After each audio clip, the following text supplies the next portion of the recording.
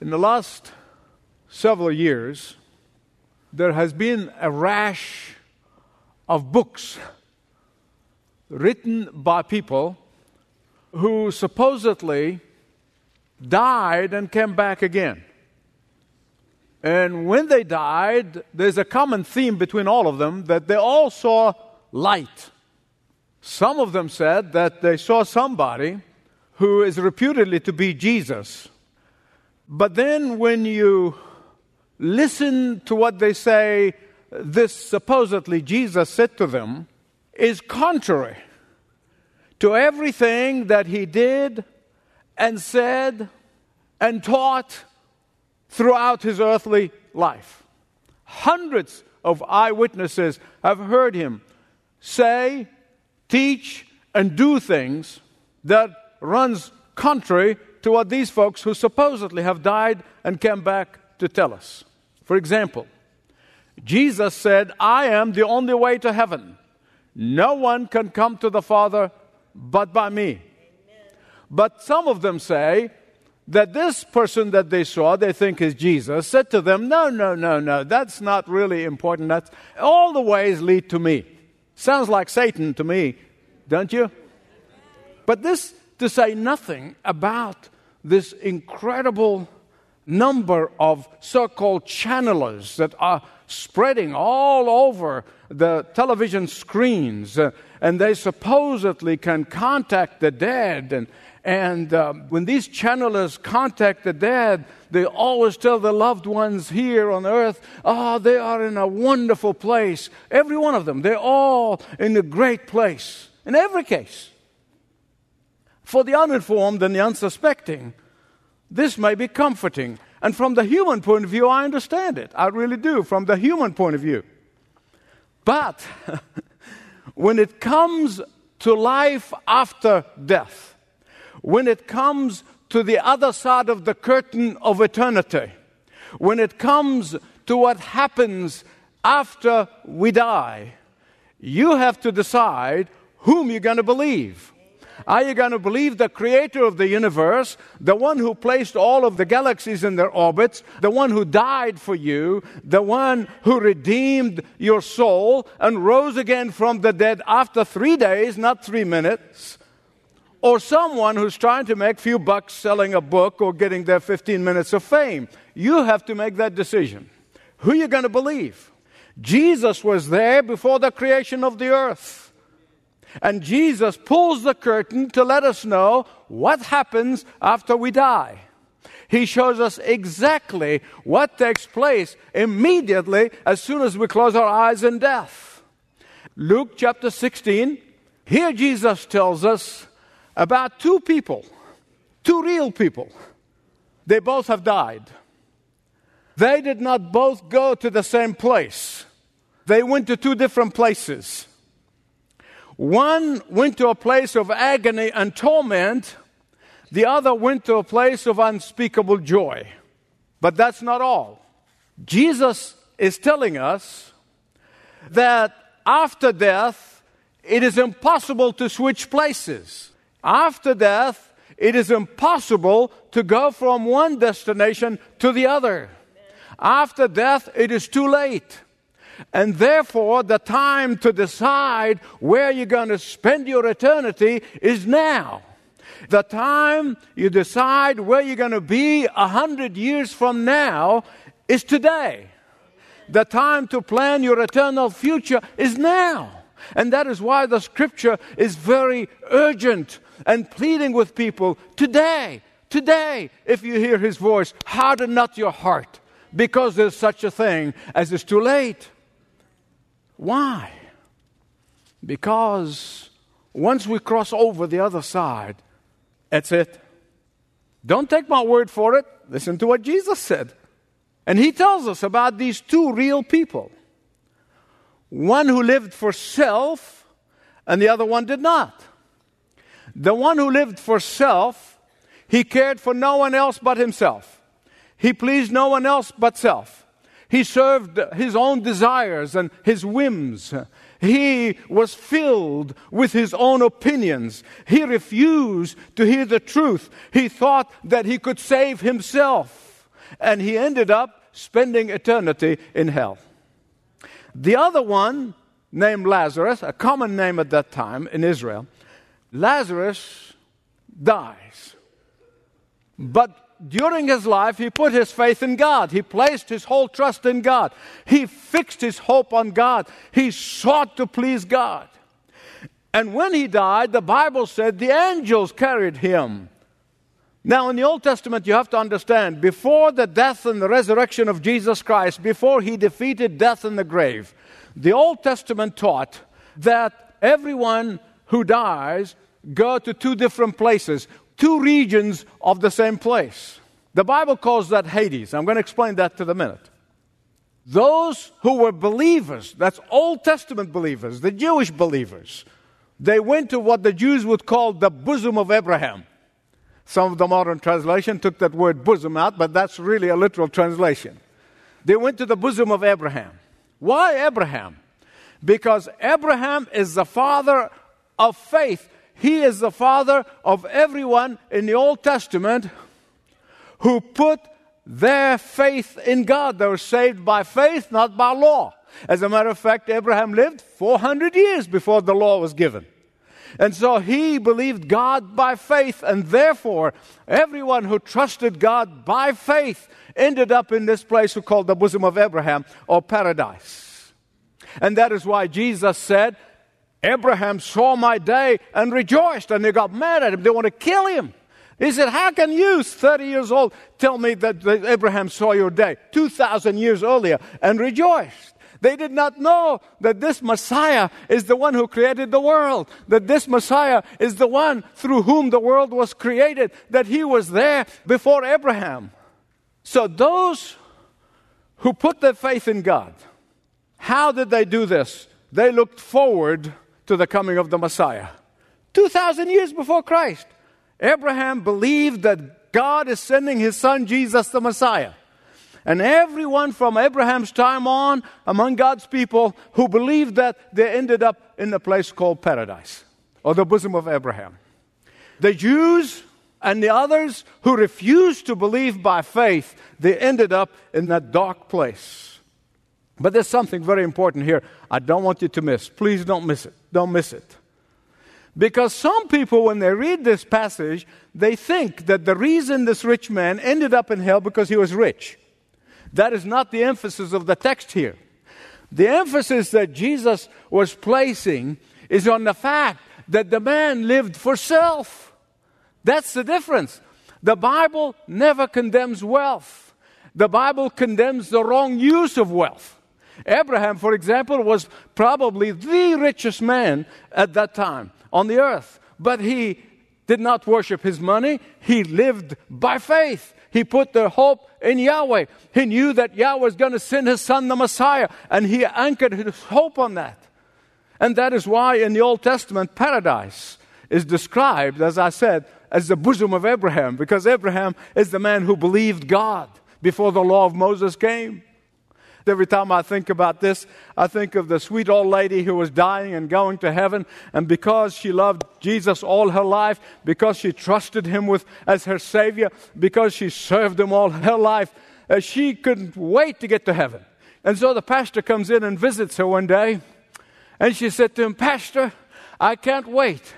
I'm going to die, but immediately I'm going to be in the bosom of Moses.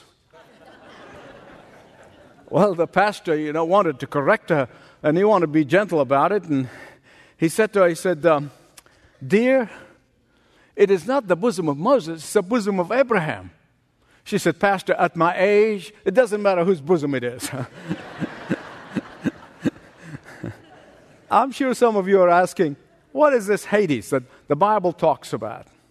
Hades is a place where people went to prior to the death and the resurrection of the Lord Jesus Christ. And that is why the Apostle Peter in his epistle tells us that when Jesus died on that cross and then he was buried in the tomb, he really went to Hades, and there he declared his lordship over the dead, and he took those believers who were waiting for him straight into heaven with him. But Hades, according to the Old Testament, is divided into two regions. There is a gap between them. There is a chasm between them. One called, as I said, the bosom of Abraham. The other one is the place of torment and suffering. Please don't miss what I'm going to tell you. Don't miss this. Don't miss this. Your eternity could be hanging on it. Both men were conscious after death. Both men, the believer and the non-believer, they both were conscious. They both had memories of their earthly life. They both were able to speak. One was experiencing great joy, and the other one was experiencing torment. Verse 24 of Luke 16. The non-believer said to Abraham from the other side of the chasm, "Father Abraham, have pity on me and send Lazarus." Lazarus? The one that you ignored him all your life? The one you had no time for? The one you despised and lived for self?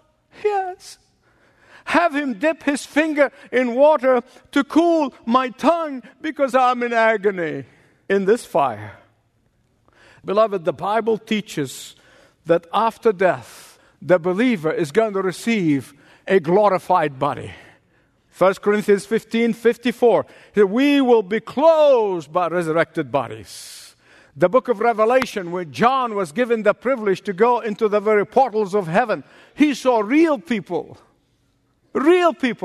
in resurrected, glorified body. The bottom line that Jesus wants every one of us to know is telling us about these two people. The reason he's telling us about them is he wants us to know that there are only two places, no third. And that those two places stand in contrast of one another. These two places are opposites each other. And the question is, everyone must be asking, where will I spend eternity? Don't ever rest until you answer the question. The question is, where will I spend my forever? Where I'll be 100 years from now? Which of the two places am I going to go to? Where am I going to end up when I close my eyes in death? No, you don't have to be vague about it. You don't have to be uncertain about it. You can be absolutely sure now because you have God's word on it. If you're not sure today, you can be. Where will you spend eternity? The place of unending condemnation or the place of joy unspeakable? Listen, I have dedicated my life to tell people the truth about Jesus. Not about a denomination, but about Jesus. For no one can take you to heaven except Jesus. He's the only one who can take you to heaven. None and no one and nothing can take you to heaven except Jesus. No amount of good work will ever get you there. No amount of wishful thinking will get you there. No amount of religious activities will get you there. No amount of goodwill will get you there. Only Jesus the Christ who can take you from one side of eternity to the other. Now I'm inviting you to come to Him and be rescued. Come to Him and be saved. Come to Him and be assured of eternal life in heaven with Him. That is the very core of the Christian faith. Will you respond? Will you respond? The other alternative, spending eternity forever in regret and self-beating like this man. He did not want to place his faith in God alone. And therefore he was not only mentally, emotionally, and physically in agony. He was worried sick about his family that he left behind on the earth. That was even more painful than what he was experiencing. He was in agony over what happens to his beloved family that he left behind. Obviously, his family were as godless as he was. And so, in the midst of his pain, he comes to the realization, I don't want him to come here. I don't want him to experience what I'm experiencing. After a few seconds in hell, he wanted someone to tell his family the truth. By contrast, when the believer dies, he goes immediately to the presence of Jesus. A place where there's no pain, no suffering, no regret, no torment, no condemnation, and there are no tears. Only rejoicing and praising and worshiping and adoring the Son of God who made it possible for them to be there in heaven. Why? Because, beloved, listen to me. Please listen to me. There is no waiting place.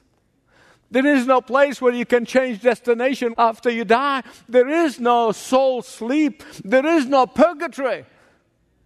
None of that is in the Scripture. There's no second chance.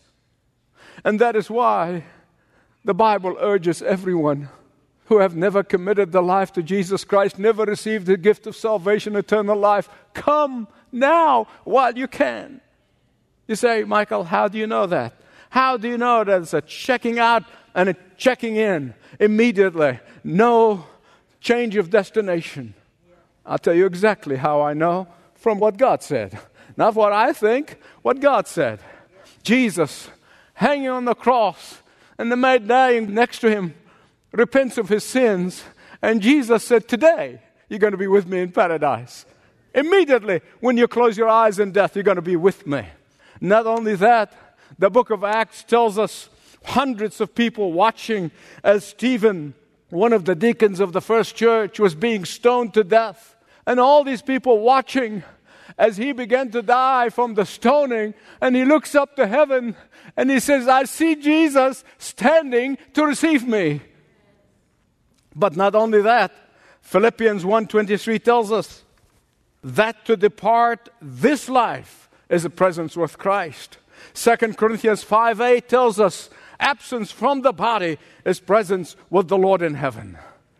And Jesus tells us that this self-centered man, this man who tried to save himself, was able to talk.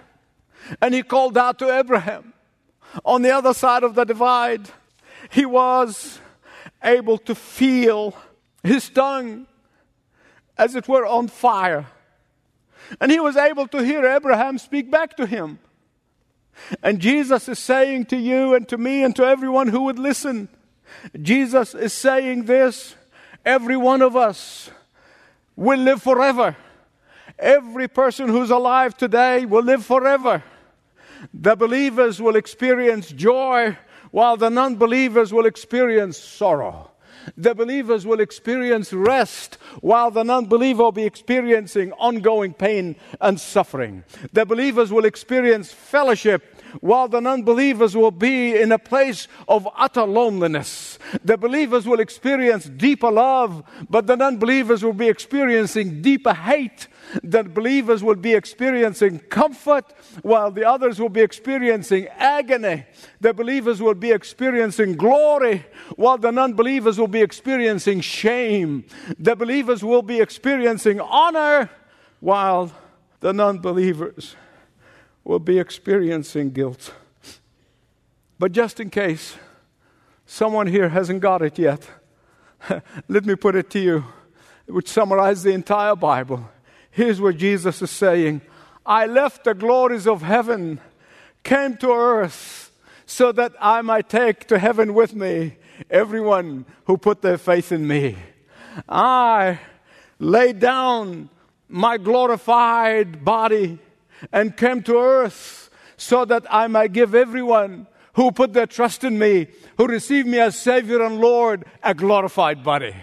I am God of very God, but became man so that I might give all my children divine nature. I am perfect and sinless, but came to take your sin and your punishment over my body, my sinless and holy body. I paid it all. I paid it all. All you need to do is to come and receive. Will you come to Him today? Will you come to Him today? But there's something else here that is very important. I don't want you to miss it. This man who lived for self, He had no time for God, no time for others, only for self. When he ended up in hell, never one time would you hear him say, "That's not fair. Why has this happened to me?" No. He becomes so self-aware on the other side of eternity that he knew he received his just and fair judgment. He knew that he received the consequences of rejecting God's hand of salvation. He never blamed God, never blamed others. Not one time did you find it there. But he becomes worried sick over his family. So what does this man do? He pleads with Abraham. He pleads with him. He said, "If Lazarus would rise from the dead and preach the truth to my family, they will repent and they will believe and they will not come to this place." Please, my friend, don't miss Abraham's answer. He said, even if someone rises from the dead, they will not believe. What does he mean by that? When he's saying Moses isn't a prophet, here's what he's saying. He said, if they're not going to believe the Bible, if they're not going to believe God's word, even if Lazarus rises from the dead, they're not going to believe. If people don't believe the resurrected Jesus, if people refuse to put their faith in the resurrected Jesus, if people ignore the invitation of the resurrected Jesus, they might get mesmerized by miracles and supernatural, but they will not repent. What about you? What about you? Are you ready to believe the words of the resurrected Jesus? Are you ready to accept his invitation? Are you ready to come to him and say, "I've come to the end of myself. I cannot save myself. I come to you seeking your forgiveness." Listen to what Jesus said. When somebody does that, somebody says that, the promise of Jesus, he'll never reject you. Never, never, never, never reject you. In fact, he said, "Those whom the Father has given me, I lose none." You are in the grasp of his hand from that moment on. My friend, there is going to be a time, there is such a time as too late. Now, it is not too late, but then it will be. Abraham said, there's deeper divide between us. There's a chasm between us. He said, we can't go to you and you can't come to us. There's a huge chasm. There is no turning back now. There is no crossing over when it's over. And that is why the time is now. The opportunity is today. Don't put it off. Every time I think of the words of Abraham about the chasm and how nobody can cross once we close our eyes in death. And think of a story. A German friend of mine told me years ago and said that in the Black Forest of Germany, there is a place called Hell's Valley. At its narrowest is basically two crags. And they're about 9 meters or 30 feet apart. In fact, between those two crags is a deep, deep valley. At the narrowest part of that gorge is called Deep Leap.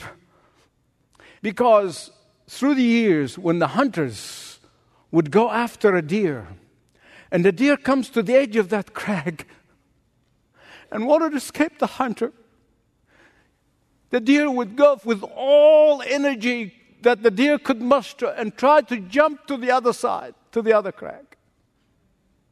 In utter desperation, the deer attempts to jump across the chasm.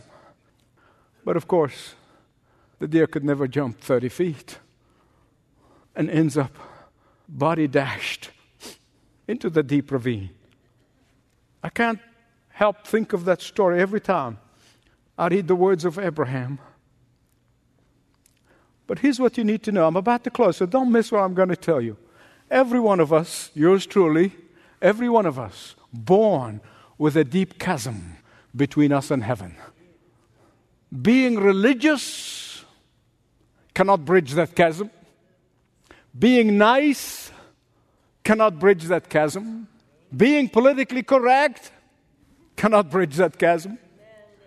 Doing some good things cannot bridge that chasm. Only Jesus can carry you across that deep divide. And He's stretching His loving arms to everyone today, saying, come to me. I love you. I died for you. Will you hold His hand? Say, Lord, forgive me. You died for me. Forgive my sins. I accept your invitation. Save me, Lord. And He'll do exactly that, because He promised it. Father, we are so privileged, so honored to be able to come to you, to pray. For those who need salvation, give it to them in abundance, because that's your promise. For those who need restoration, restore them. For those, Father, who need to be challenged afresh about the reality of hell, challenge us, that we would love people enough to tell them the truth. Thank you for hearing us. Thank you for answering our prayers, because we pray them in Jesus' name. Thanks for listening to this message from Dr. Michael Youssef, recently featured on Leading the Way. If you'd like to know more about us, please visit ltw.org. That's ltw.org.